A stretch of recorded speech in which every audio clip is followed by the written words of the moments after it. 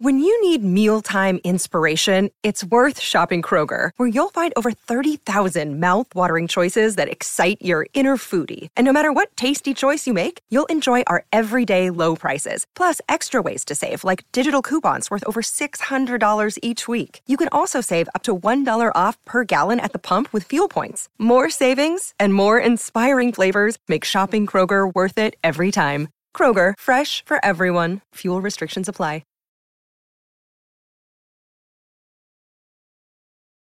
Portions of the following program may have been pre-recorded and edited for content and context. The opinions shared by LC Fox and Baco do not necessarily reflect the opinions of LC Fox or Baco. Welcome to the show.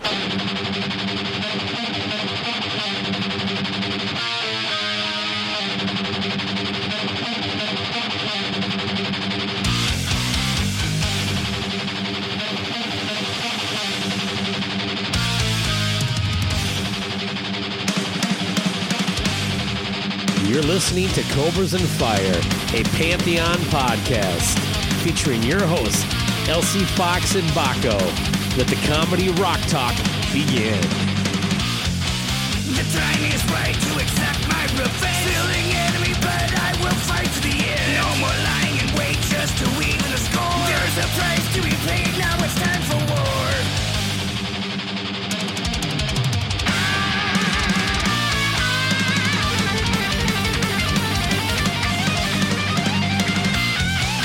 Souls of fortune, of torture and pain. I passion your skull until no teeth remain. A most deadly weapon pulverizing your head. With each crushing blow, how you wish you were dead. Just when you think it's safe, I attack. We'll be back. When you least expect your fate, I attack. We'll be back. I kick to your face, one move, big mistake. We'll be back. Let down your guard, full on frontal attack. I'll be back.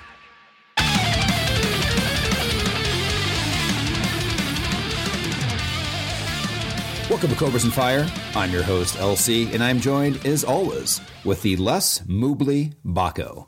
How are you, sir? Les Moobly. That must be a reference to something I said under the influence of some ocean whiskey. I'm well. Yeah, I'm just saying, the less likely to need to wear a bro, Baco. Yeah, I'm trending in the right direction. Yeah, man, we're all in the same zone. You're visiting the Planet Fitness now, right? Mm-hmm, Trying to get more. Continuing my physical therapy, kind of taking it up a notch. That's right. Listen, we're men of a certain age. You don't realize sometimes, when you look, that these kids, they've taken so much out of you over time, right? Gravity affects the both of us. I think that's the biggest inspiration to ever going to the gym. I think at our age is the level of the moves. Yeah, and I think we're in good company based on the people I see at the gym. But hey, it's also a judgment-free zone, so I don't want to be critical. These are my Planet people. Fitness. Yeah, that's right, man. I'm just saying, like, what zone did you start wearing a undershirt? Because I do a lot of times, because it's like the bro, the show on Seinfeld. You're like, what's a bro? I've never worn an undershirt other than when it was like a button-up shirt or something like that, or sometimes in the wintertime, but that's more for warmth. But so I never got to that level. But whatever, it is what it is. But what about also after your? I wanted to bring this up just because the conversation of the attempt at health. Did you ever go to the gym when you were younger, though, mm-hmm. and smoke on the way there?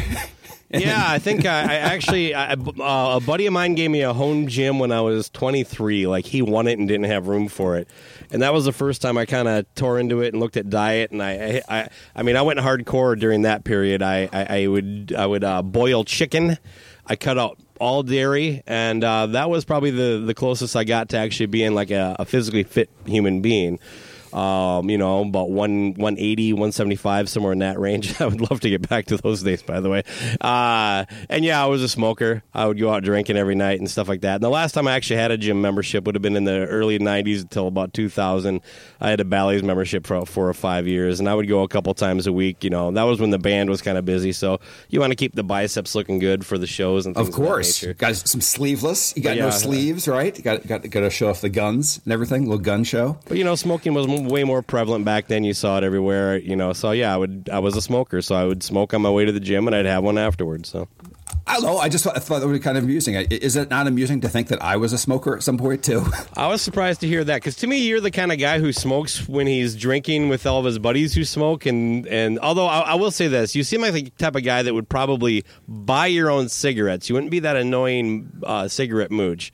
And then your cigarettes that were left at the end of the night would go to one of your friends. So that's a compliment I'll give you. But I was surprised. You said you were a 2-pack a day guy? Maybe a pack, okay. Stuff like that. But like from like 25 to like 32, like I'd never smoked when I was younger, and then all of a sudden I was around a group. It's just interesting how things are socially wise. Like nowadays, I tell you this much. The other day I'm driving by in the neighborhood, and I see this guy taking his trash out. Well, he's got a smoke, like a smoke in there all the way to the end. Smoking while he's taking his trash out, drops it, like stomps on it, and like keeps walking in his own yard. And I'm like, that's the point I think that all of us were in at some point when you're younger. We're like, yeah, it just makes sense. I'll just smoke when I'm taking out the trash, doing all these activities. And now it's just like you see a guy smoking, you're like, what the fuck is that guy doing? It's just a different world, is my point. But you would smoke on the way to the gym, but I was always a self-loathing smoker. Like I hated the smell, hated everything like that. It's a weird habit. You can see how someone can get into overeating because you eat pizza and you're like, God, this is fucking amazing. But nobody has their first cigarette and goes, fuck yeah, give me more. You know what I mean? It's a total peer pressure thing. You know what I mean? And then at a certain point, it's addicted. So it's an evil thing. Well, yeah, but I'm just saying, like the whole thing too, and then the fact that when you're with that, you actually are with ladies too, like the fact that you're just disgusting. Everybody's gross. Smoking is gross all overall. I mean, women smoke too. You know what I mean? It was everywhere, man. It was, you seem more like a school bandit guy. A what? Skull bandit. Oh, you think I just put it right in my cheek? Yeah, but you wouldn't go full on actual chew. You get those little baggies. Oh no! I was big league chew. If you take context and how things actually were out of the picture, it sticks out. Because like now, yeah, I'm surprised when I see somebody smoke. I can smell somebody smoking in a car ahead of me. But in 2000, that wasn't the case. I smoked in my fucking car, for Christ's sakes. If it was more socially acceptable, would you still be doing it still? That's the only thing that changed, like, because the reason I quit when I did was because of a $3 tax hike per pack. Oh, that was your reason? Mm-hmm. Interesting. Mm-hmm. Okay. Well, I was already at the point where it was like $5.50 a day, right? That's what I was spending. And I'm like, this is a lot of fucking money. We were both pack-a-day smokers. Yeah. And if we had fucking tacked on it, it would have been another, like bringing in a third person that we're paying for cigarettes, basically with that tax crease. So yeah, I flew to Texas for a week, stocked up on cigarettes, ran out, and then I was done. So my point is, everybody out there, is that for those that smoke, just know that you are a fucking rebel, man. You will not have society hold you back. You'll fuck your health up, and you go against the man. And quite possibly broke. But hey, let's shift gears here. We haven't talked in a while. It's been a few weeks since our last episode. We, of course, took the week of the 4th of July off to, spend too much time with our families that we avoid doing the podcast. The last 2 years, the wife and I have decided to go up to Duluth to catch Hairball. They actually play on the 3rd every year. And then we come back down for the 4th. Now that the kids are out of the house, if there isn't anything family-wise planned, there's little chance that we're going to go out to a fireworks show. It's a lot of work for very little payoff when you don't have a family children basically to entertain. But that said, so I don't know if we started a new tradition or not, but we've done it 2 years in a row. I noticed one thing this year that I thought I'd share with you and the listeners to see if there's anybody out there that maybe has similar shared experience. Maybe I can also break that light bulb too for them like I did in previous episodes. with the whole thing about women not getting out of car, I think was one of them. Amy and I come from very similar backgrounds. Southern Minnesota, small town, kind of lower income family, small town farming kind of communities. And I noticed that there's a lot of habits from our childhood that we just haven't gotten rid of, you know what I mean? And, like when I go out to eat, for instance, about halfway through the meal, I determine whether or not I'm going to be able to finish what's on my plate or not. Because if you go to a certain point, then you have a good chunk of food left, but not enough to take home. But if you stop at a certain point, it's a decent amount of leftovers that you can have for breakfast the next morning or something like that. You know what I mean? Maybe take it to work for lunch. So those kind of frugal things that aren't really necessary in my life right now, but it's definitely just ingrained in me. It's like I just can't stop being this guy. Anyway, we both pack for short, couple day trips exactly the way our family did when they would pack up the families, all that good stuff. Bring clothes that you may need to put on because you can't put it on if you don't have it, but you can take it off if you don't need it. Get a cooler, put snacks in it. We go to the grocery store. We basically load it up, put ice on it, get all these drinks that we have handy. And then we never do use any of it out of basic, really petty convenience. We'll be outside and it's like, it's a little cold. The car's like 2 blocks away. I'm going to go buy a $75 hoodie. And then it's like, you know what? While you're doing that, give me this $4 bottle of generic water. You know what I mean? It's just like, and then we come home, we have all this fucking snacks, and which is nice. We get to spread those out for a couple weeks, but it's just every time without fail, we ended up like anything we need to wear, we buy. I bought a jacket and a hat, and I had both in the car. I don't know how many bottles of water I bought when I had a 12-pack of them floating in the back of the vehicle the whole time. And I don't know. It just it never fails. When you guys go on trips, do you basically bring everything you need and then only shop as need be, or do you just go fuck it, let's just buy this ridiculous thing? I am the I overpack 100%, but that's been brought on with the kids and stuff like that. Where I, every time that we have a car, I'm like, it doesn't matter what the fuck the size the car is, it always seems like you need more room. Mm-hmm. And you don't need more room. You just need to bring less shit. Stuff like that. Like, just bring the basics, like you just said. You can just get it there, man. It's on vacation. That's how you should get clothes. All your clothes. My theory is your clothes should just tell the world where you've been, man. You should just have labels. Everything should say, if you've been to Duluth? I see that, man, because it's on your shirt, bro. It's what you need. You should just be like a walking map of your life. Okay? That's what I say. Bring nothing. Just souvenir the fuck out of your life. Well, I think that's the shift I should make. You know what I mean? Yeah, but not bring it, too. What's that? Not bring it. That's what I'm getting at. I'm already doing that part. Overpaying. Because it is. I'm not like going out to Target trying to get a good deal on a windbreaker. No, I'm like that kiosk over there selling ridiculously priced hoodies. I'm going to get one of those. No. And you're in a different town every day when you're on vacation, man. Nobody knows you're wearing the same pair of cargo shorts. They're tan. They're slightly tan. All you need is one. Just brush them off. You're ready to roll over the next town.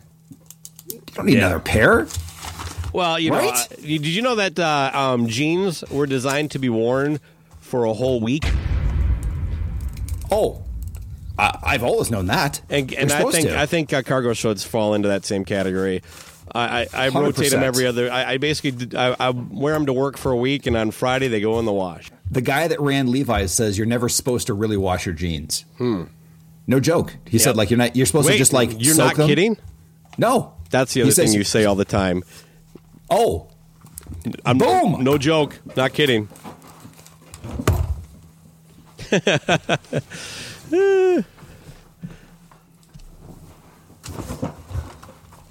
One layer off. All right. I'll go with that. I'll go with that one. I gotta watch mine because I don't have much on. All right, we're getting hot. Things of that nature is coming up. Anyway, other than that, it was a good trip. Everything was pretty uneventful. Weather for Hairball was not the greatest, but it wasn't the worst, so whatever. Yeah. Last year was just so fucking nice. Maybe I felt spoiled, but it was still really cool. They play some deep cuts, some deep Prince cuts. It's a fucking hair metal cover band. They don't play deep cuts. Yeah. Oh, they play some. Come on. No. They got a little surprise of the three. sometimes. I thought when I saw they them, mix it up a little bit, but you're not hearing fucking. I don't even know what a deep cut AC/DC track would be. You're not going to hear. God, they have so many big cuts. Nightcrawler. You're not going to hear Nightcrawler, right? Prowler. You're not going to hear anything off of Powerage. But when they put on the Quiet Riot mask, are they playing like nothing off of QR3? Nothing like that? No. I bet you could pick the two songs they play. Mama, We're All Crazy and Come On, Feel the Noise. Or Bang Your Head. That's all they did. Mental Health and Come On, Feel the Noise. Okay. Fair enough. Mama was a little bit of a deep cut there. Okay. All right. They put it on. But did they actually do the Quiet Riot, though, and put on the mask? They don't put on the mask, but they have a guy who comes dressed up like Kevin DuBrow. And, Oh, okay. Interesting. I didn't even know that was one of their things. Okay. So, like, what's some of the... Just give me a quick synopsis of that, if you wouldn't mind. Or if you think it's worth it. Just Hairball? Yeah, sure. Good crowd. Yeah, think about the same size crowd. It's about 10,000 people. Again, it's beautiful. It's right off of Lake Superior. The stage is set right behind it. One of the tankers came in just as the show was starting. They play 2 to 3 songs every artist at a time. So they opened up with Kiss. I can't remember. I don't remember the specific order after that, but like Twisted Sister, Motley Crue, AC/DC, Prince, Queen. Okay. So yeah, and the thing is, I've seen them about 4 times now, so I don't know if I'm seeing exactly the same show or mix it up.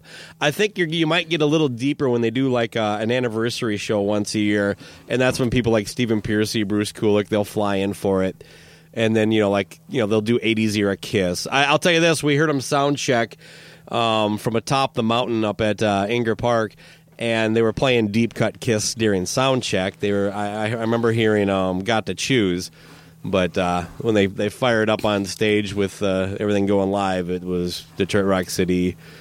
Oh God, I can't remember what the other two were. Rock and Roll Night. Yeah, love that song, but if they play "Got to Choose" with that set, that's going to grind that crowd to a halt. You know what I mean? Like nobody's going to know. But like, what the fuck? Because it's a slower song anyway. And especially that crowd, because it's very broad based. I'll tell you this. One thing I noticed. I don't know if I noticed it last year. I don't remember it anyway. The porta potty. What do you want to call it? Situation? Protocol. The porta potty protocol was pretty ridiculous here. Basically, now you've been in a line for a porta potty, and basically my experience in most concerts is there's not a lot of chatter. People are focused on getting to the porta potty and getting out. Right. And what I saw was groups of people. I only went to use them twice. And both times I asked them, I pointed out to the person as I got close, hey, that one's ready. He's like, oh, I'm not going.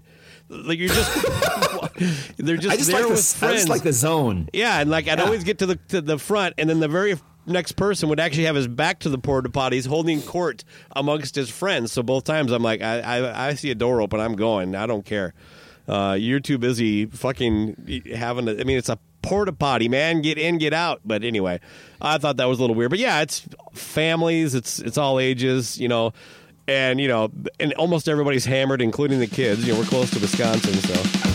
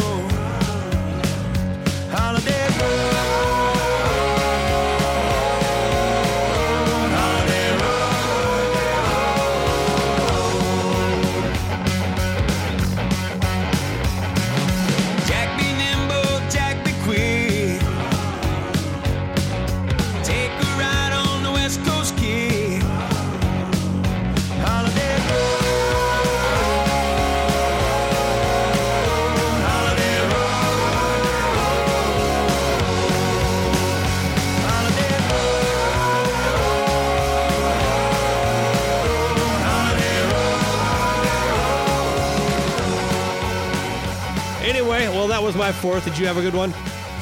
I did. Yeah, we had. I dove for beer on our local pool and everything. So we had we have a picture that summarizes what what a bunch of white people like to do. There's like just this big vat of water and grown men and women swimming out for beer. So at one part during the event, so they also had what you will enjoy. They had a event where there were relays where because it's a 25-meter pool, more swimming, talk that people enjoy. They throw a watermelon out, and then you have to swim and keep pushing the watermelon forward and then back. I thought you were going to say you can swim out and fuck it. Oh, Jesus Christ. Guy's got some seeds on him. I like the fact that the schedule of events for this local neighborhood thing, that you'd come in there and do some slight edits for the relay and add some more rules. Oh, man. What kind of beer did you get? We swam out. There was Dale's Pale Ale out there, Yeah. Coors Banquet. Yeah, that one's terrible, actually. Yeah, it really is. It's really, really bad. That's what threw me off for IPAs for years. That's what you think an IPA is all the time. That's a fucking terrible beer. And It's very popular. worse than most IPAs, but that's not what I think of. No, I did for years. I stayed away from them. Anyway, that's actually a pale ale for those. Anyway, so as I got a shitload. I swam out myself. That's when I got to see on the video how my moves were doing, and got the got like a 6-pack of Coors Light. So that's my HOA dues in action. That's nice of you to support the local brewers. So Sure, yeah, right in golden it says right there. It says the coveted beer. I sent you a picture. Coveted. Coveted, yes. Oh, that a was word. of course Banquet, not Light. Okay, No, I know. still the local. Whatever. You'll hear it on playback.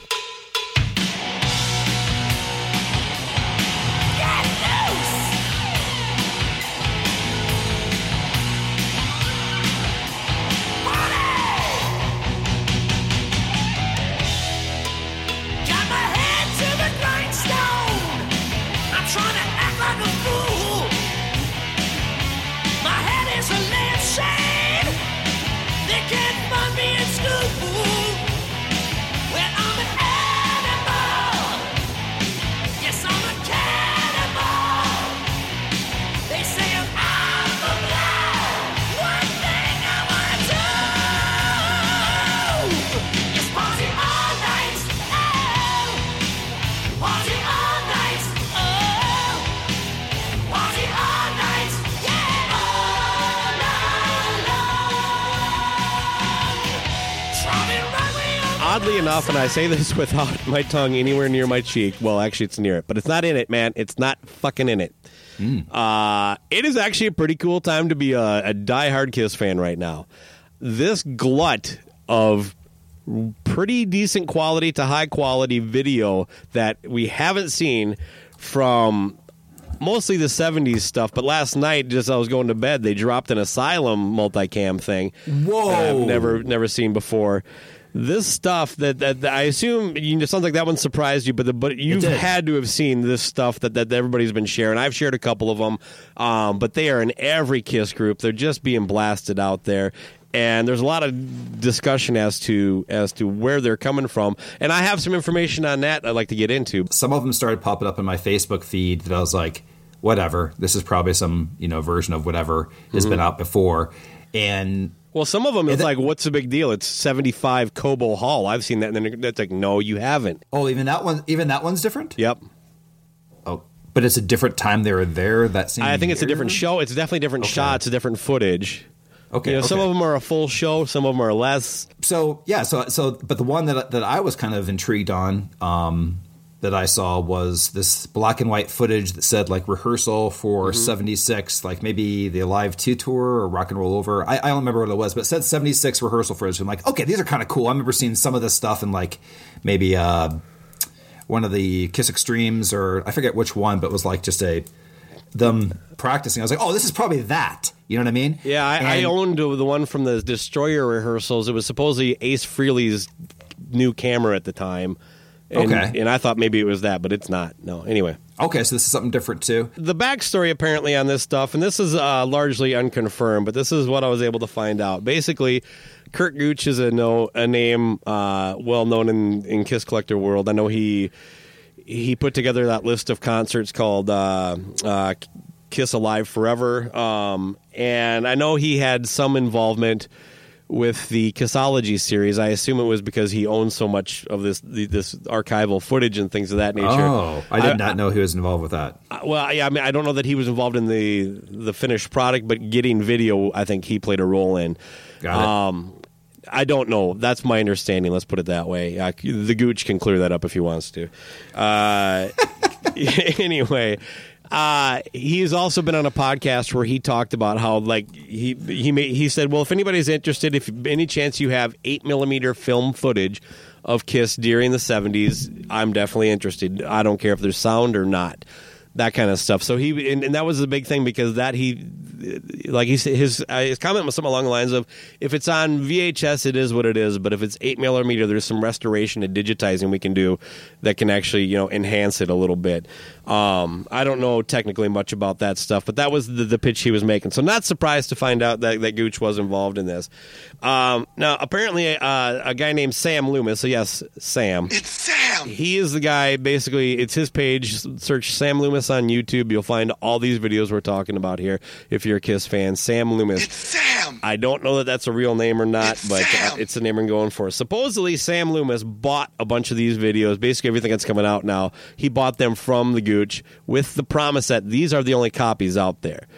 That turned out not to be true, and that other people started getting these videos from Gooch as well. And as a way to pay back Gooch and also make them less valuable to anybody else, this Sam Loomis is dumping all this shit out there. And it's basically started about a week apart, but now it's like basically once or twice a day. I know Ross Radley was one of the guys apparently involved in this. That he ended up with some of this footage too, and that pissed off Sam. So Sam is basically just doing the last thing he can, which is basically get this shit out there and make it so it's not worth anything to anybody. Now, to support this theory, because I don't know who to contact to confirm me this stuff. I mean, Kurt Gooch is not going to give me anything. And Sam Loomis, I think, is a fake name, and Ross Radley is in hiding. I did see Kurt Gooch on another podcast. It might have been Three Sides. Back when he was trying to sell that I video, the music video for I. Mm-hmm. And he flat out, he definitely more than implied. He basically said, Gene Simmons and Paul Stanley will want to hang out with you because they want this. Like, you have a chance to start a relationship with Kiss by owning this. So he was trying to justify his asking price on eBay for it. So that does kind of sound like a guy who's a little... Not exactly above board, let's put it that way. But you mean for having I? Yeah, because they're going to want to buy it from you, and therefore you'll be able to kind of strike up. Maybe you make a deal. Maybe they do something nice, and they're your buddies. Something like that. Wow. So anyway, God, doesn't sound like it sounds like a typical Kiss fan turned businessman. I got to tell you that again. You're not. Who knew there was? Well, here's a real question, because you're a fan of the Park guy. Is in the credits Sam's last name, the robot guy, Loomis? You know what? I'm going to look that up. I didn't even think about that. That'd be awesome. Because if that is the truth, I think he's a listener of the show and was inspired to release everything from all the little Sam jokes. He's like, fuck it. I'm going to go undercover. Sam Loomis is my actual username, because that's a deep cut, if anything. That is that character's name. You need to look that up. Yeah, I'm doing it right now, and think about that too. If this turns out to be accurate, how like just right in the front of this we were with our whole Sam jokes leading up to Creatures Fest. So exactly, IMDb Creatures Fest doesn't just acknowledge happened. This movie. Guarantee that the person who goes by the username Sam Loomis was at Creatures Fest, and that also inspired the release of this material too. Sam. Don't you think? According to IMDb, his name is Sam. It's Sam. Just that's it? Yeah. Okay, that's IMDb. I think you should need to roll credits, bro. Go take a look. Yeah. I'm guessing the credits aren't going to say anything different. It makes sense. It makes sense. Sam has a camera. This is all video. I'm saying it all connects. The dots. all this drama, which is fun to talk about aside, I don't give a shit. This is really cool stuff for someone like me. You know, hit it. Give some quick reviews. The first show was Largo 75, and when this was shared, my buddy Rob Kern was basically like, get this before they take it down, and then he actually ended up downloading it and sending me a link. So I actually downloaded that one to my computer for fear that I'd never get to watch the whole thing. Sure. But yeah, you got that. You got a Cobo Hall in May 75, which is not the one of the two shows that have been out there. You got the 76 rehearsals that you mentioned. That's like a 2-hour long thing. That's kind of fun. I haven't sat through the whole thing, though, but I watched a little bit. The Japan show from 77, so they're on the Rock and Roll Over tour, but they have the Alive 2 stage. I think that was where it was first used, something like that. But this is really kind of interesting because you actually see the audience, and they are just sitting down. We've all heard stories like that, but that's a fun show. And then Cobo Hall 76. So now we're talking Destroyer tour, and this is a full show with encores. Oh yeah, and that Japanese show is like an afternoon show too. It's weird. Kiss Anaheim 76, and all sitting down, right? Yeah, and I think this Anaheim 76 is. Yeah, I already said the sitting down part. The 76 Anaheim, I believe, has been out there in different form. This is just a different angle. I haven't watched Kiss Houston 76. I did watch, there's 2 clips, 3-minute clips of the Kiss Keishi Kite Festival from, I think, God, that's 74. And here's one that I didn't know was up here. Something called Kiss in New Jersey with sound. It looks like it's 75-ish. Gene Simmons doing an in-store signing in 1978. And then, of course, last night, late, as a matter of fact, it says 12 hours ago, this was posted, Kiss Asylum, Never Before Seen. I watched almost all of that last night. Now, it's the full show, but it's cut up, so you don't actually get any of the songs full.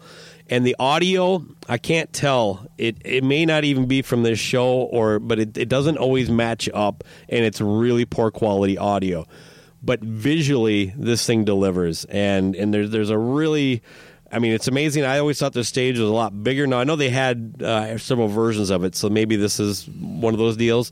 But it's a fairly mundane stage. Gene's hair is ridiculous. Gene in general is ridiculous on this thing, but it's also really cool to kind of like it puts some things in line that I don't think a lot of bands in the 80s were doing that Kiss did. Like when they got to the end of I think it's Rock and Roll Night, where they do anyway, they were kind of doing that in the 80s. That's kind of a lot of the stuff they did in the 70s too, where they would extend certain things live that you would see that every time they played it live. Okay. I don't know, that was just kind of neat. But Paul looked and sounded great. I've seen Bruce Kulick play a fucking blue BC Rich Ironbird. I don't think I've ever seen that. Not only that, but this probably doesn't mean a lot to you, but for the 2 guitar nerds listening, it was an Ironbird with the original 3-on-3 side BC Rich headstock. I don't know that I've ever seen that either on an Ironbird. Anyway. Like I said, the only one I watched was rehearsal, and I swear that this is probably where they got possibly some of the professional footage for the Love 'Em Leave 'Em video. Oh, I think you can confirm that. I mean, wasn't there? Oh, can you? Okay. I think, well, fuck, I don't know. I'm not sure. It's the same. It kind of looks like it's like not the full, I think, Alive 2 set, but it's cool because they actually have the bombs going off, and like it's a full like dress rehearsal of what the show should be, and they run through things a couple times, and there's some songs they don't play, like they play Hard Like Woman during the rehearsal too, which is unusual. Anyway, it's very interesting to watch, and the actual sound quality on that one I can say is pretty good. So I would definitely check out that Largo 75 show. That was pretty bonerific for Kiss fans. So I guess the thing that amazes me in about all this is why this was held on to and how it got lost between management and stuff like that. Like we only got just a tiny taste with Kissology, but the fact that this stuff actually exists and could have been used so many times earlier. I mean, do you think that there was any plan here, or do you think there's any strategy to this at all? Is it this old school thing of if you see it, then you won't go pay to see it live? Maybe that old school kind of idea of we need to keep the mystery? You know what I mean? I think 'Cause it's what other coming out band now has- because like yeah. a guy was hoping to make money on it at some point, and then found out that other people had it. God, I know Mankini got caught up in one of these deals too, where him and a couple other guys bought some recording from Rock and Roll Over. I don't know if it was demos or something. And they were all going to just squat on it and share it. But they financially invested it, and then one of the people that was involved for, I don't know, somebody got pissed off and they threw it up on YouTube and said, "Fuck you guys." So I mean, are these all just, you think, like the local place that did a recording? Or are I know these some of people them that's the mainly- case. I don't know. I don't know any. There's so much of this stuff. How all this stuff. I'm telling you right now that the reason the stuff's available out there is because Kiss is cheap, and they probably weren't willing to pay anything to purchase these and then resell them. Right now, Kiss doesn't think any actual product is worth doing. You know what I mean? Unless it's like a fucking Hello Kitty lunchbox. Basically, you know, they'll take money, but they won't pay money, and they won't invest into a product or anything like that. Right. The one time they did it was Kissology, and that was a one-timer, pretty much. Like, we're going to try doing this. Yeah, and I think they probably stuck with shit they owned. You know, for the most part. You know, Right. because that's why all that stuff was shit that was already out there. You know what I mean? It's just, so. Okay. Well, cool. Thanks, Sam. Yeah, thanks, buddy.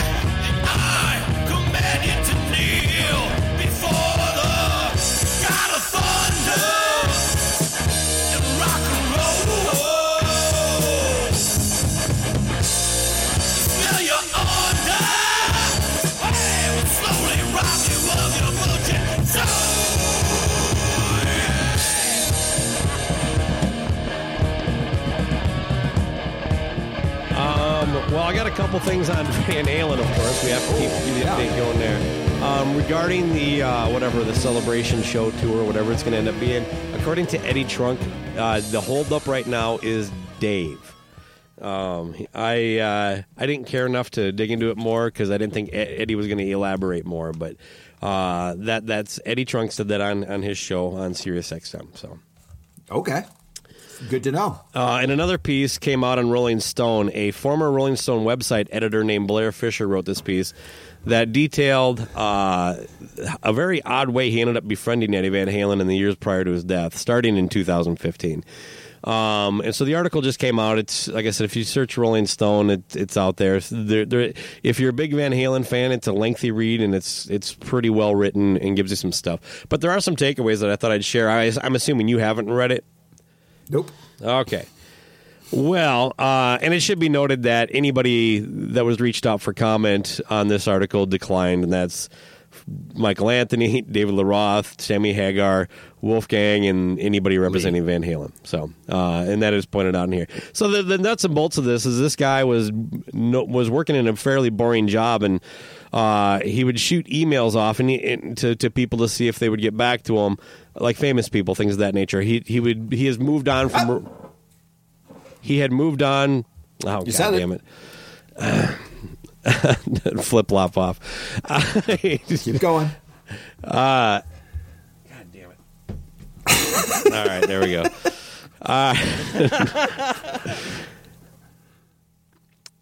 So this guy has actually, years past being the website editor for Rolling Stone. He's now doing some kind of, corporate gig where he just crunches numbers or something like that.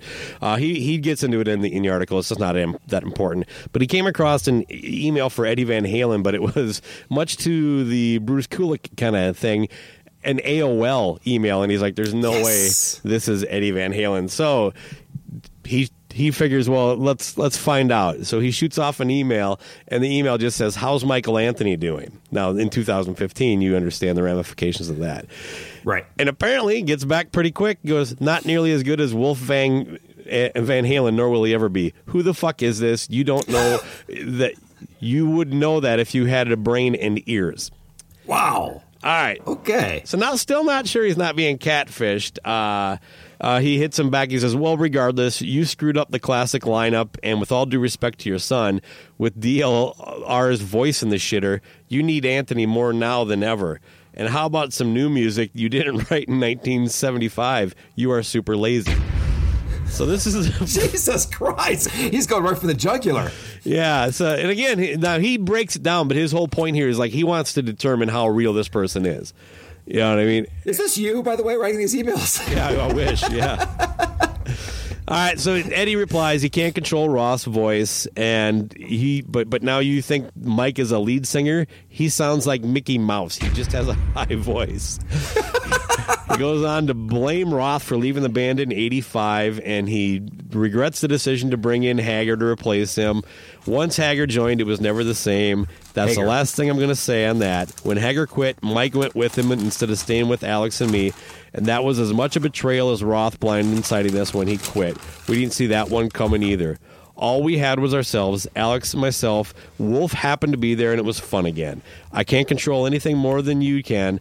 If I could, I would change a lot of things, starting with never having my first drink and maybe sticking to piano instead of guitar. Wow. Couple things there. A lot to unpack in that response, right? Now, the guy's pretty convinced he's actually talking to Eddie. Now, you could still catfish him if you know enough about Eddie, but this is... suffice it to say, it gets confirmed to the point where he actually gets invited to a show and meets Eddie. Really? Yeah. So we know that it isn't somebody pretending to be him. I'm gonna hit back at Eddie, even though he's no longer with us. The bullshit that Alex or Michael Anthony left the band with Sammy. He stuck around. He was on the next record, and if I don't know, I'm getting kind of tired of the overemphasis on defending Michael Anthony that seems to be out there as if he's some kind of sacred cow, but I will defend him on this. No, you hung in there. I think you made things difficult for him. So I'd like to add something to that too, and that I've done some reading on my own, and I just finished what I highly recommend if you want kind of a Kiss and Sell version of Van Halen. Yeah. You have pretty much zero to do with the music, but everything to do with the back end of everything is the Running with the Devil by Noel Monk. Who is their manager from 78 to 85, where I just finished the book. And anyway, so it came out a couple years ago, and it was so good that I was inspired to reach out to him and realize he just died this year, and he lived in Colorado Springs. So because it kept saying this author's in Colorado, I'm like, this is fucking great. This is the kind of stuff I love, because Kiss and Sell is my favorite book on there. Anyway, so it went to this part about this that I did not understand about it. So one thing about Mike Anthony I just add, and the DLR. It says that in 1984, all the way back in 84, And you can tell me if you're like, yeah, that's common knowledge. I thought it was much later. That is when they had Michael Anthony sign away all of his royalties from that point forward. And then he stuck with the band. He became a paying member, an employee of Van Halen. As of 1984, they said, fuck it, you're done with getting any more royalties from that. I have heard Michael Anthony say the opposite. He claimed it was when they did the last tour with Sammy, they brought him back in. And, right. And that's in Sammy's book, and I've heard Michael Anthony say the same thing, that like he said, fuck it, this is the only way, a last hurrah, I guess.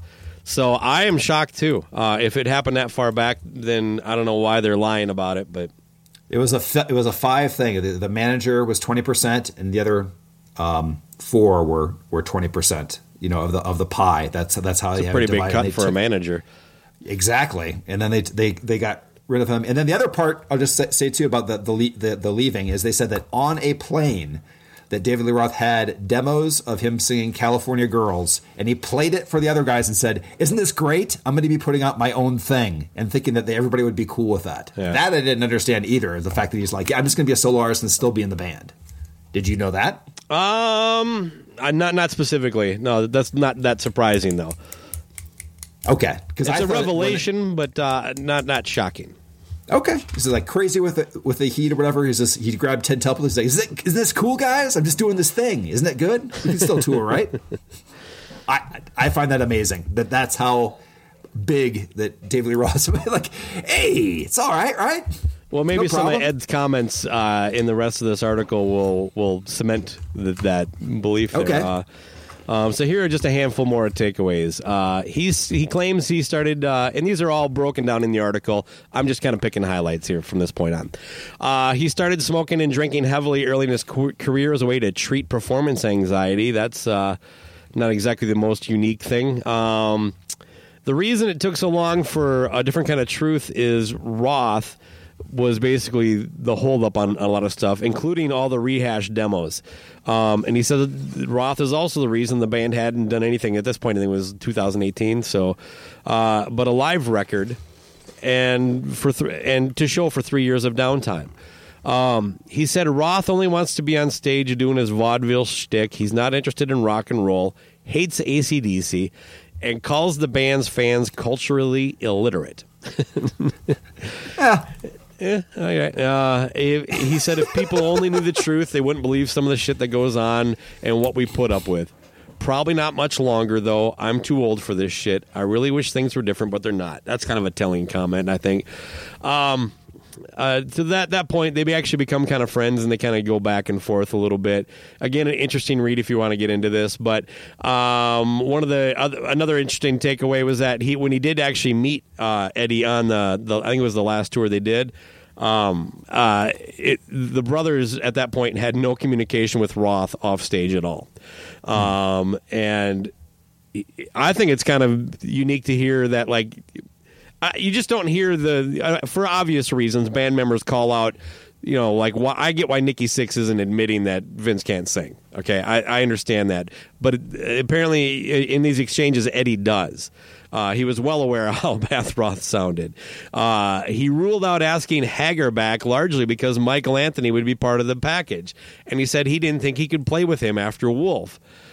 Anyway, this is the author's words. The hostility Ed has for Hagar is arguably more dug in than it is for Roth, and totally different. When it comes to Roth, Eddie's rants are about his abysmal singing and rock star egomania, while with Hagar, it seems to boil down to claims of greed, and he saying that he uses the band to sell tequila, and his relentless drive for publicity. As Ed saw it, Hagar just can't open his mouth without saying Van Halen. A little bit of truth there. Even when Hagar had just formed his own band, Chickenfoot, instead of talking about his new band, all he did was talk about how much better they were than Van Halen. So, I don't know. So, a lot of stuff. There's much more in this thing. I do encourage people who are fans to do it. He did also, you know what, I should mention, This guy knew about, like, Eddie was diagnosed with stage 3 lung cancer as far back as August 2017, and that was the what led him up to his death eventually. Was the treatments and the ongoing things with that. He just never really got recovered. And in the meantime, Roth is out in the media kind of dropping hints that Eddie might be sick and all these things, and Eddie gets blindsided by this stuff. So if Eddie's telling the truth and these things are accurate, you know, that had to be a little bit difficult too, to have someone like Roth out there basically saying, I'm the face of Van Halen, I don't think Eddie can answer the bell, you know, that kind of stuff, you know, while he's also going through cancer treatment. That's a little shitty, especially if Roth knew, which sounds like he did. Right. I'm definitely going to check this out. I think that maybe we should consider doing an audiobook version of this article, you and I, and just for you just saying David Lee Roth and Hagar. What do you think? Hagar the Horrible. That's what I'm saying. That's a very Andy Shaw level joke right there. Hagar the Horrible. Thank you. No, it was my joke. What was your joke? Hagar the Horrible. Yeah, just good. Regurgitating something related to the one word you said. Okay. He also confirms the kitchen sink tour. You know, that which I think that we could have taken, you know, Wolfie at his word too. It's not like Wolf's out there lying about this shit. But yeah, basically Ed was on board for, once he got healthy, to do a tour with everybody. Wow. Okay. That's pretty cool. And at the end, it kind of portrays the last days of Ed, so it gets a little thick at the, you know, at the end of it. But anyway, yeah, so Rolling Stone, Eddie Van Halen, you type those two words into Google, you'll probably get it. It's a pretty big article. I just think the telling thing is that thanks to Bruce and Eddie, AOL.com still exists. Well, now it's Bruce's. Bruce is holding it himself, waving now. the flag, much like he does the flag for 80s Kiss. Yeah.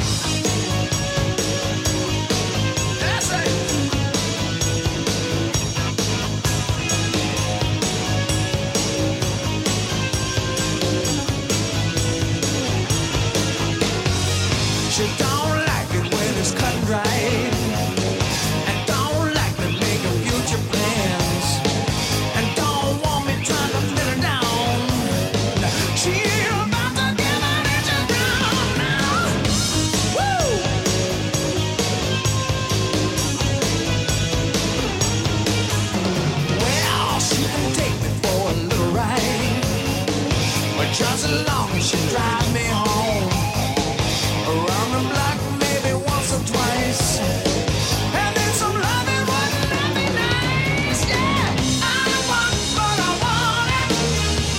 Oh, what a fool believes. I got her in my sight, but just out of reach. Oh, here we go round, round, round, round, round, round, round. Here we go round, round, round. She giving me the round, round, yeah. Just enough to keep me hanging on.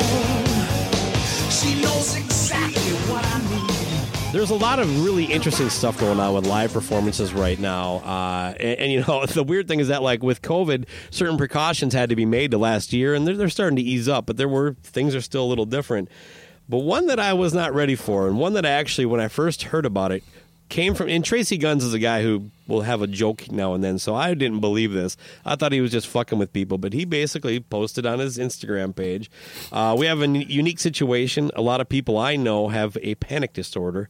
While I have it 95% under control, heat is the remaining trigger. So he's down to where only heat makes him panic. And he simply cannot play in the heat, which we'll get back to that. But he found a solution. They set him up in a toilet, off stage, air conditioned, and he was going to do the whole show with a live Instagram video of him playing in the toilet while the band was on stage. This is incredible. It turned out it was not a joke. This actually happened, and there is video. First off, this was the Sonic Slam tour, which sounds like something you'd have at Sonic. I found out about that from my AARP app. Yes, exactly. AARP Sonic Slam Tour that has Tom Kiefer. It's got LA Guns. It's got Faster Pussycat. So that's the lineup. And again, this is the LA Guns with, as we just heard, Tracy and Phil. So you're getting the real ish version of LA Guns, okay, and everything. And so imagine you've spent your hard-earned money and everything like that, and you get there and you're like, yeah. And what if you're somebody like me who is somehow? Have you ever seen them together? Or yes. Not? Yeah. Okay. I've only seen them once, and that was just the Phil and whoever else was that version before. So I've never been. And this tour I wanted to see. Okay, they're not coming to Colorado, but anyway. So imagine you get there and everything, and you're seeing what we just told you. You've never seen them before. And then this is why also at the same time, this is the greatest music genre. Every once in a while, I'm like, why do I love this music? Why? Why? Because you don't get this. And this is a quote from Joey Haney. This is one of his comments. You don't get this with the Lumineers. You don't get this with Mumford & Sons. Mumford & Sons ain't playing from the bathroom. Nope. Because of some heat trigger. They're not doing meet and greets in bathrobes either. No, and that was what I was saying. There you go. The only thing that could have made this better is if he was wearing a robe in that bath in there too. But of course, it's heat as a trigger. So we're going to hit a few things. I'm not sure if you want to jump in here right here. But first off, there's a couple things that just are pure gold for me. First, panic attacks, stuff like that. Not making fun of that. You know me, I was getting pretty nervous at the Rockin' Pod, stuff like that before doing we talked about this with going with Rear and Keel. It happens. It happens right there. These things are real. But here's the thing. There are ways to avoid this if heat is your trigger. First, your fucking band name is LA Guns. You're from places where it's hot, okay? If that is a trigger, don't go on a summer tour. And if you do little clubs at night with air conditioning. Don't be playing any outdoor gigs because, and I don't care where you are in the United States during this time of the year, it's probably going to get 95 or higher. So your trigger is right there. Yes? Yeah, how is this the only show? I mean, come on. Yeah. It gets hot in a club. There's no way he hasn't played in the heat before. No. So I'm not sure what's going on there exactly. But so he's playing. Here's how I would have it acceptable. Have at least have an air conditioned porta potty or one of those things from like Spinal Tap on stage with AC around it, or do like Dana Strum does, like I told you years ago, and have a guy with an umbrella and like a fan running around with you on the stage. They did that. They had the the budget for a roadie to do that with his little shade. I mean, that was fucking amazing to me. Like that's next level. That's like super rock star having a little guy with an umbrella, a parasol roadie. Now I'm gonna just so we don't get too far away from your comment. I do want to point out that I have no sympathy, even if you're a young first time fan. That if like this is finally my chance to see a LA Guns version ish. You know what I mean? Come on. All right. First of all, I didn't get to see like the Beatles because I wasn't born. So it's just there's certain realities to life. But if you've been a fan as long as we have, and this is your first real chance to see them, well, odds are you've passed up a lot of other chances to catch it before this. So while maybe not the best thing, and I'm not saying you need to celebrate this like maybe I would actually. I want this now. I want him to play from the bathroom, but I want that put on the video. But here's the other thing. He sat on the toilet the whole time. I want him to take his pants off, and I want him to fucking drop one while he's doing put a grumpy in that toilet while you're fucking ripping up the solo for Rip and Tear. You know what I mean? That's what I want. I like that. Yeah, I mean, you can imagine hearing a flush during just the pause and sex action. No, don't flush. You fucking save that and you sell that fucker. Okay. Yeah, this is the Tracy Turd from Dallas, Texas, 2022. So you want the rest of the tour him to do this? Yeah? I think he absolutely has to. Otherwise, he's a fraud. Well, maybe. Oh, that's true. That's true. Or maybe what if other people have different kind of triggers? Where other places the other band members could maybe every time you don't know who's going to be in the actual bathroom. Would that be kind of a revolving thing? Vince Neil can't perform anywhere within walking distance of a Chipotle. True, it is a law. That's right. It's in the rider. That's his trigger. He's got a roll for 20 minutes. Is that a Chipotle? If it has to be within within walking distance. Well, nothing's in walking distance for him. But okay. He's got a little scooter he runs backstage, hops on. Little golf cart. Yeah, I'm not sure if you know about this too, but Tracy and Phil just announced as well that they're doing a side project called Kenny Loguns, which they're just playing rocked out songs of planes and golf, possibly some illegal dancing movies too. Oh God, that's for you, Aaron Camaro. Kenny Loguns. They've heard some deep tracks that you might get some Iron Eagle and some Caddyshack 2 tunes as well. And when did bad puns become synonymous with dad jokes? I'm not sure. But hey, man, that's Aaron Camaro's. He's been dropping Kenny Loguns the last couple Decibel Geeks. I fucking love it. Kenny Loguns. Amazing. My favorite pun of 2022. Yeah, and I'm not shooting down puns or dad jokes, but to me, dad jokes are like if you're wearing camouflage and the dad goes, "Oh, I can't see you." That's a dad joke.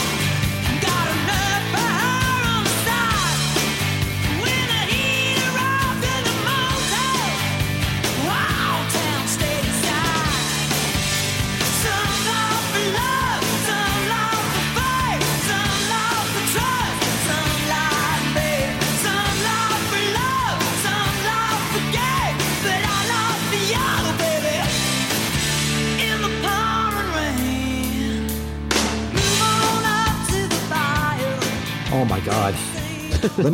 I want to mention one thing going with Kenny Loguns is okay. I just watched Top Gun yesterday for the first time in like 30 years. Still not a good movie, people. I'm just letting you know that because I've been hearing all this hype about Maverick and seeing it and all that stuff like that. And I'll tell you this too. Tom Cruise, I'm not sure he's rocking a unibrow for the entire movie. They do so many close-ups of him in the helmet. He just needs to wax. How did he not have that? Just let it's you know. It's against his Scientology faith. I will tell you, you know your sexuality immediately during that volleyball scene again. So hot. Yeah, I've never seen it. So you still haven't seen it? Okay, all right. That's your like Titanic at this point, as well. I'm going to go, you know what? I should probably check out Top Gun. I know the key points. There's a guy named Goose. There's Maverick. Somebody dies. Val Kilmer's there. There's a kind of homoerotic volleyball scene. Kelly McGillis you got it. Is in her small window.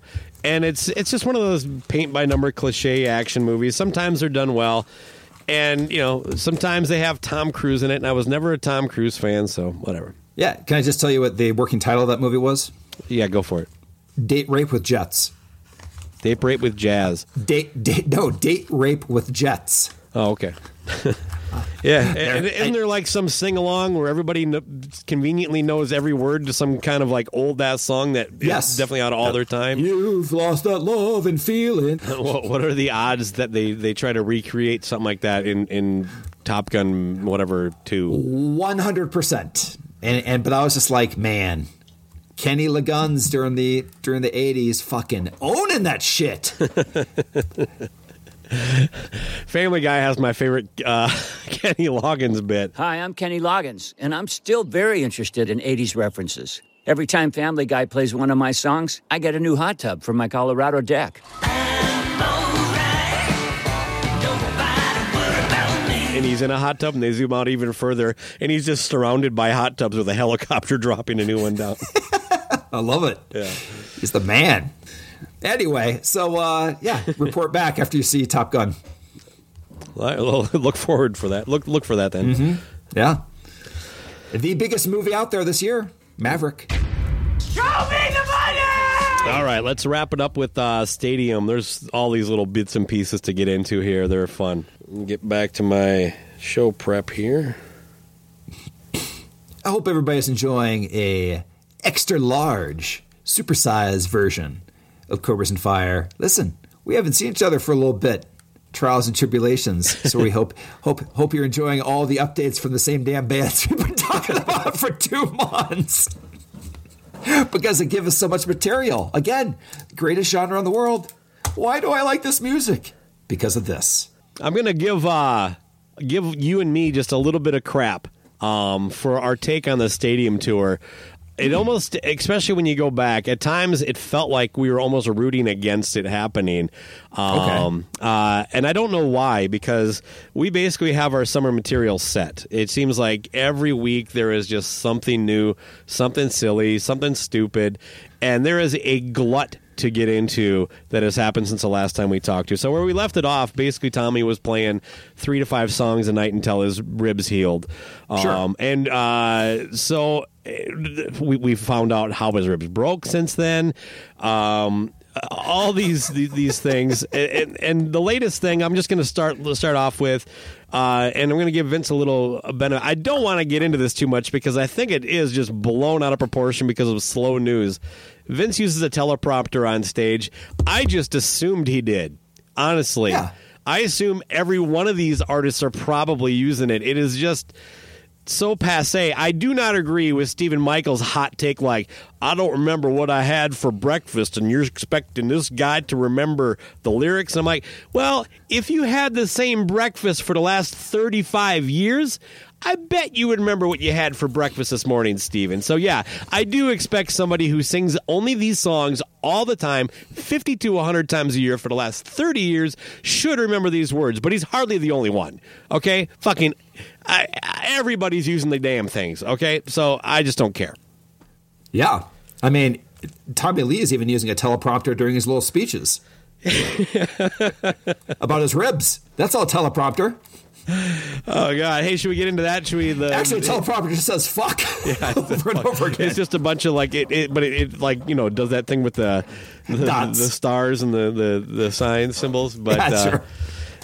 Let's get into because his wife told the world, you know, in a typical wife manner, it's like, oh, what's the big deal? Let's just tell him. This is how he broke his ribs. Everyone keeps asking how Tommy broke his ribs, so I'm just going to tell you. We were staying at a old rental house in Nashville. It was a cool, old, quirky house, but the stairs outside were made out of stones, and they were really uneven, and the roots were pushing them up from a tree, and everything was fine. I actually fell up the stairs a few times getting groceries, but whatever. Bananas.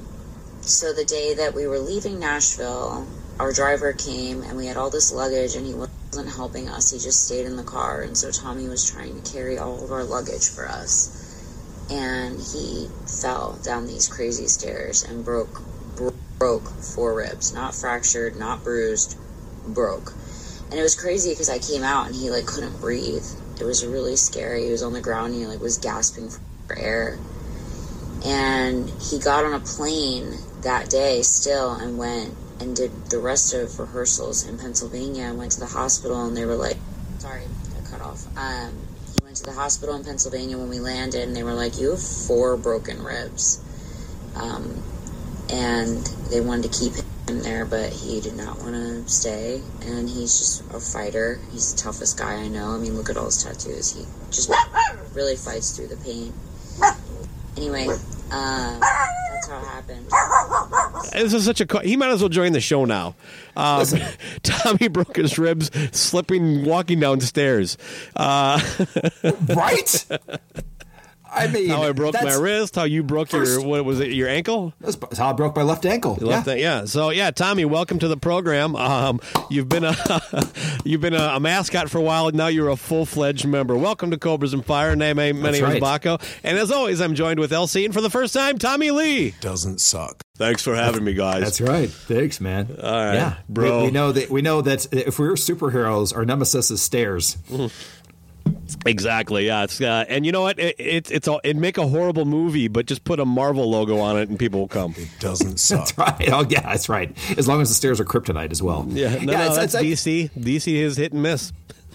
Yeah. Anyway. Sure. Marvel, 100% win every time. Pretty much, man. Doctor Strange? No one fucking read that comic. Yeah. I've been told that that's supposed to be great, though. It's Sam Raimi. Fucking should be an Oscar, man. Black Panther? Fuck. 100%. God, I love these comic book movies. What are comic books? As far as the stairs go, I can't imagine being Tommy waking up and being like, what the fuck? Why did you tell people about the stairs? If I wanted them to know about the stairs, I would have said it from the stage. It's supposed to be mysterious. What are you doing? I mean, I would be like, what are you? Are you fucking bananas? This is bananas. I can't believe the fact that she put that out there. That's like the amazing. Biggest honey. What are you doing embarrassing me in front of my boys, right? Yeah, it's like, Tom Brady's wife, clapping back at somebody. You don't know how hard he works. Don't say anything. Yes. Please. Like I said, it was a classic wife moment, though. I mean, honestly, it's just like we've all kind of been there. It's just like, yep. You're exposing way too much. Just don't say anything. But the whole thing is, I'm just imagining like Tommy, like super mad because that day he didn't have a driver because it says basically he had to take a bunch of they're in an Airbnb and he's got a bunch of luggage and he's like taking it down like, God damn, I gotta take this shit down myself. I imagine him. And like she blames like the driver too for not coming to get him. Yeah, exactly. This lazy ass Uber guy wouldn't come and grab our luggage. I'm like, that's not what Uber drivers do. They stay in their car. Well, she didn't say Uber. She said they had a driver. Yeah. So whatever. Point being is, I just imagine Tommy Lee like falling and you just hear like that comical like woo. Falling all the way down. Or like she kind of describes it as like the end of The Exorcist too. There's some long stone stairs going down. But yeah, man, it's easy. Things break. Yeah. You got to be careful with that. The older you get, he's pushing 60, man. Here's the moral of the story. Tommy should have taken 2 trips. Yep. Should have tried to do it all at once. Oh, God, that was part of it, too. I will tell you this. Now, it was reported by several sites. I didn't believe it because it just seemed too cute and clever, but I was kind of rooting for it that actually Tommy broke his ribs getting into a fight with Vince after calling him Vince Meal. That was a good one too. You pretty much knew there was nothing there, but I started to almost believe it when I saw a second site report it, and then a Motley Crue went out with like here's a picture of us backstage. Everybody's getting along better than ever, almost in retaliation to this coming out. But at the same time, I'm actually kind of happy that Mrs. Lee came out and, oh, Tommy, it's no big deal. You just fell down the steps. You're an old man. You were carrying too much.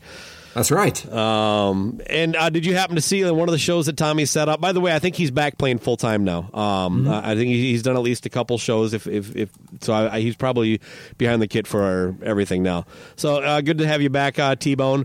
But Tommy was for his second, because he ran out of things to say to the audience.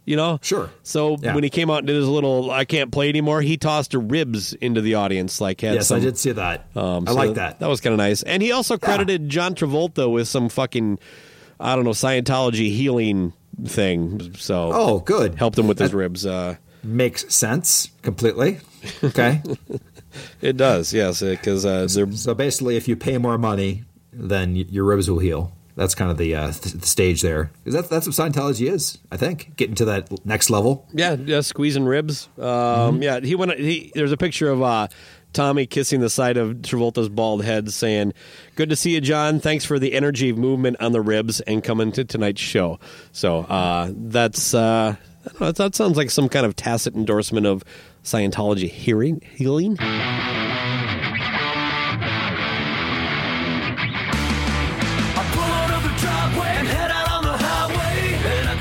In my rear view mirror, hanging out the window, snapping a shot of me. And so I pull into the fast lane, nobody's getting past me. And I can hear the helicopters coming, driving down the street, it's such a pain in the ass for me. And God, I wanna know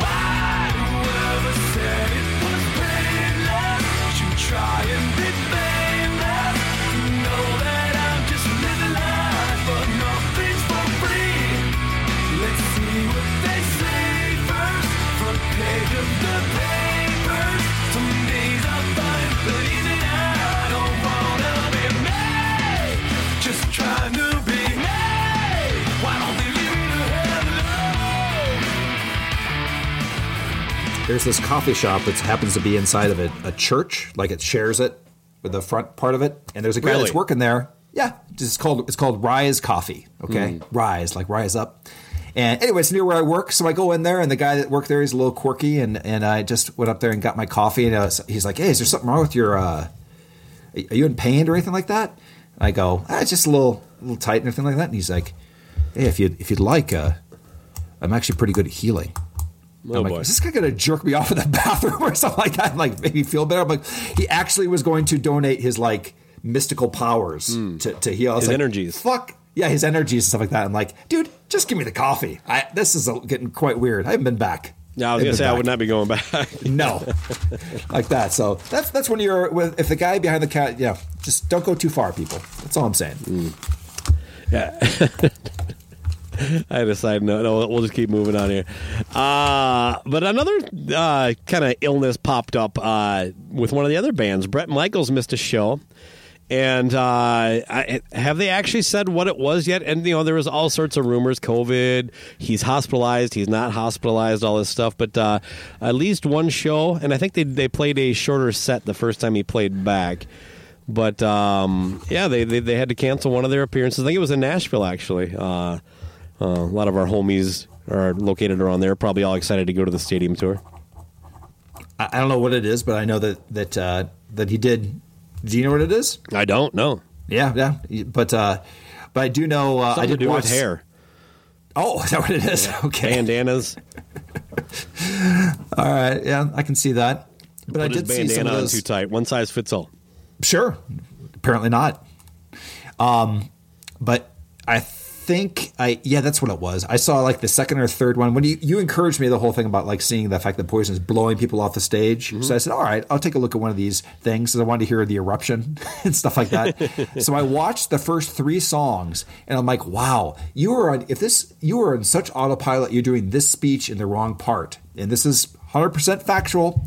But at the third song, Bret does a speech where he goes, man, I'm having such a great time with you tonight. I don't care what the fines are. We're going to keep playing. I don't care what the penalties are. Like that. He's like, we are playing all night. Are you willing to keep going? I'm like, this is supposed to happen like when you're headlining and when it's like 11 o'clock. He was using that speech at the I'm like, wow. Anyway. Yeah, that's his 3 songs in and 3 songs from the end of the night speech.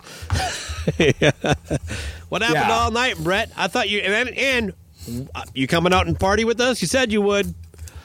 Yeah, but I was like, that's amazing. You want us to keep playing? Like, it's the fucking third song. Yes, we want you to keep playing. Or maybe not. Yeah, God. And how about we do a quick ticket update? I haven't looked today, but as of last weekend, I checked 2 shows. Are they coming to yet? I think at the time, I can't remember what city it was in, but I looked for what was the ticket asking price for the next upcoming show. And then, of course, I looked at my own show, Minneapolis. For the next upcoming show, I found 2 tickets for $35. And for the Minneapolis show, I found 2 for $20. That's it per ticket. Now, these are not good seats. These are get you in the door seats, but still prices are dropping. After that, it was into the 80 to 100 range, but still less than what it was. So I don't know. What about you? Mine, again, every single ticket is unavailable direct, from the thing. It's all verified resale. Oh yeah, these are. I'm going strictly on Ticket King and StubHub.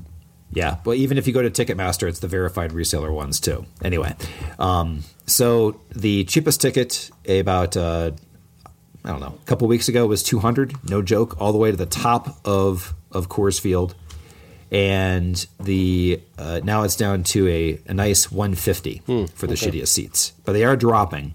But for some reason, ours is the thickest. I've seen. Let's see what I get if I pull it up right now. So tonight on August 14th. They have tickets from $36 at US Bank Stadium. Got it. But July 14th, which is just coming up here in Cleveland, you got them from $25. July 17th, this is in Milwaukee from $60. 43 and up at Kansas City. And these are the low end. Some of these aren't as low. Orchard Park, New York has them from $29. See, I don't know what it is. Indianapolis starts at 24. So my theory is that somebody was in 2020 before everything's shut down. This is their retirement plan. They've been holding these fuckers for that long, and then they're trying to cash in. That was a horrible retirement plan idea. I 100% agree, but that's just this particular venue. That's like keeping your copy of Thriller sealed for 40 years, hoping it's going to be worth a lot. Bananas. Right, and here, like, this would make sense for Fish, for leftover salmon, for the crazy cheese incident or whatever they call them. That's the big bands around here. It ain't this. So, hippies is what I'm saying. I get you. Granola, homeless people with dogs. Yeah, just look at Red Rocks. It's basically all those bands that play 3 or 4 nights. That's where you hold those tickets. And do not tell those people that Britney Spears has played Red Rocks. It'll cause an incident. No, a string cheese incident. Widespread panic. Those are the jams here. Anyway, my point there was a lot of those guys. They actually think that Red Rocks was built for jam bands, and they would never have any corporate act out there. Yeah, never. No, there's tons of corporate acts that go up there. I'm aware. It's all corporate, bro. Yeah, no, there's that too, but it's not all Trey Anastasio and string cheese. Mm-hmm. Well, let's wrap it up with some new music talk, because a lot of the artists that we've, to some degree or another, we enjoy have on the same day dropped a whole bunch of new music. Megadeth, Ozzy, Monster Truck, and Bullet Boys kind of filled up our feed there, which was kind of nice. That Megadeth track, boy, that is a fucking scorcher. I don't know. Have you had a chance to check it out? I have. I went. The video is unwatchable. But the song itself is definitely a burner. Has I think people you mentioned, or the comments are coming out. It's very Rust in Peace ish. Lots of tempo changes. Love the gallop at the end. It's if that's a sign of things to come, I'm good with it. I do miss the bass of Dave Ellefson. He is greatly missed. Yeah, you might as well just pretend it's him, and then you won't notice the difference. So okay, fair enough. Well, the video is a part of a 3-part series, and it's supposed to be how Vic Rattlehead came to be Vic Rattlehead. Okay, so fair enough. Yeah, I can give 2 shits about music videos nowadays. Understood. Yeah. It's there wasn't a warehouse involved, so I was thrown off. Okay, yeah, and they're all wearing shirts. I suppose that disappointed you as well. I did. What about the new Ozzy track, Patient Number 9? I gave it a couple spins. For me, it was very like an Alice Cooper track-ish. Kind of reminded me in that zone.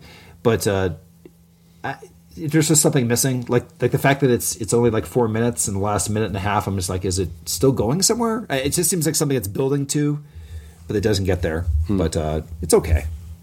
Yeah, that's where I'm at, too. If I have any hope, it's that Ordinary Man record has really kind of grown on me the last couple years. I listened to that about a week before this came out, and every time I do, I like it just a little bit more. And this has that kind of same. I had the same vibe for Under the Graveyard as I did for this song, and so maybe there's something there. We'll see. The album comes out here later this summer. Monster Truck has 2 out, and the first one that the title escapes me, but we played it on the show. It's fucking killer, but I really enjoy both tracks, to be honest with you. There's Golden Woman. Golden Woman is what I'm thinking of. Yep. There's almost like it's a and then it's Get My Things and Go. It's almost like a sequel. Like basically he meets the greatest woman, and then she cheats on him, and then there we go. That's like the part 2. They're both just straight up rock and roll, and right? Yeah. Tons of energy. Those are I would say that was the good one. Those 2 are a good pairing. Yeah, out of the Megadeth and the Monster Trucks are the best of the ones we're going to talk about here. And you want to talk about a shitty music video? That new Bullet Boys song. What's it called? Fuck something, or what the fuck? Not what the fuck. What the fuck is Flip? I think it's got fuck in it, which is always a good idea. I'm not a Puritan parent, so I'm not as offended by things like that as you. I'm just saying. It's not the 80s anymore. I don't think it's going to hold back the Bullet Boys from breaking the charts. From radio? Okay. So, you know what? As a song... Holy fuck! That's Holy exactly fuck, holy fuck. That's the name of it. I don't know who that meathead is on guitar, but he does a horrible job at like pretending to say the word "holy fuck" in the video. It just, I'm not familiar with this current band. I know that stuff, but I will tell you, I love the music on the verse parts. The guitars sound great, and the melody is not too bad, but that chorus is just flat. And overall, this is a pretty forgettable song. I don't know if they have an album coming out or not. They just had the single and the video release, so, and it's super cheesy. The video, it's like not, you can do cheap and it's kind of good. Mm-hmm. Because you're kind of going for that aesthetic. This is not that. This is trying to do more than you have the technology to do, and this is how it turns out. You know, with that weird guy going, "Holy fuck." Come on, lip sync better, bud. But again, I don't give two shits about music videos nowadays. So, sure, I didn't even see it. I just actually listened to the song, and I was like, I'm good. It's no Elefante for me. That was the last surprise for me, really. I thought From Out of the Skies was solid. It was not as good. It's okay. But yeah, this is. I'm not going back to this. Give me the next song. What else you got, Mark? Do I even know you, bro?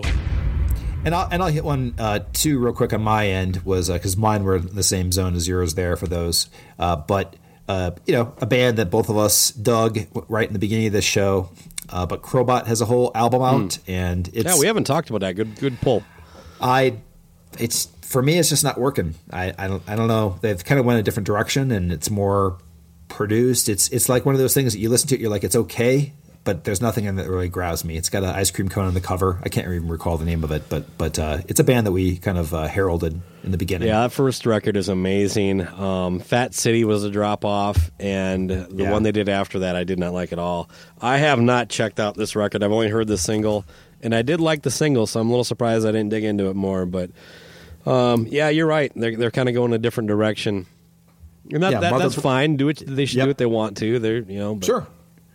Yeah, there's just a band that I guess we saw better things for them back in the day. Definitely different. They definitely sound more unique, and then they kind of, and I think it's like half the band now. But anyway, there was like an up and coming one that's kind of, to me it sounds like they've what's the channel on XM radio that I always reference? Octane. Thank you. They've octaned them. It kind of sounds like it fits in that format now, like everything else. But anyway, I'm all about Ozzy's Boneyard. Oh, okay. You're all about that, right? Yeah. Just to make sure you hear some deep cut Iron Maiden. That was a nice surprise. But yeah, the other one I'll just mention is one that I have a dream, and that is that there is a band name that came randomly to my radar called Uncle Daddy, and that's spelled Unkle, Daddy. They are like a monster truck as far as just straight up fun rock and roll with some, and they're from the Twin Cities. They're in Minnesota. They're playing near you. They have a 10-track album called Full Length. Get it? It's a beautiful, beautiful album cover there. Just a lot of fun. And I don't know, man. They seem like, I don't know if you've even given them a play yet, but they have a song that, to me, I like nice, fresh movie references. They have a song called O Face as well. That's a jam. And is this like a Steel Panther band? Nope. No, they're just fun. I mean, they have fun lyrics. They have a, but they're just straight up rock and roll. Okay. But they're right in town, and great guitars. Did you? I don't think you've definitely not checked them out then yet. No, not yet. Sorry. You sent me some links, and like I said, been a little preoccupied. No problem. So I wanted to feature a song called Thick Licks and High Kicks for the outro. So my dream is that you'll interview them soon on Sun's Out, Mike's Out. Yeah. They're local, man. They need the promotion. Oh, yeah, okay. Yeah, we can. Yeah, just tell me what email you want me to provide them. I just want to end the show, bro, buddy. Okay. All right. Let's get out of here, man. All right, buddy. It was good catching up with you. Rock's not dead. It just slipped down the stairs.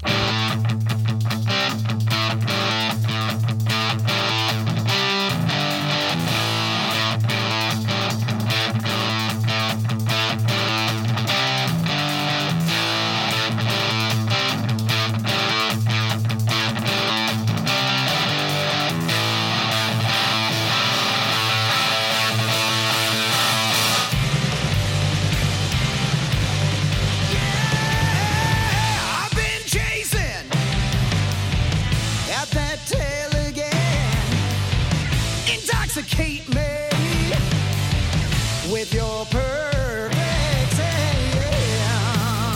Yeah. It doesn't matter any word I say, 'cause I'm coming for you, baby, at the end of the day. It doesn't matter if she touches me good, 'cause you're the only one that got the whole game understood. You do me right, I sleep at night. So come on, mama, and hit me good. Bring me the party again and again and again and again. Thick lips and hot kicks, coming up with reasons not to speed right down that strip. Those hands, those lips, touching on my body with those football fingertips. Quick shafts and hot slicks, loving on you, baby, love the way you drag your strip. Resist, I insist, I'm coming for you, baby, and I'm taking you with me. Yes. On the 4th of July, we have a pool in our neighborhood, and they had a party there where they did what's called a beer dive, where they throw about 20 cases of canned beer into there. So And they I had just a wanna- beer dive at a Sac Social?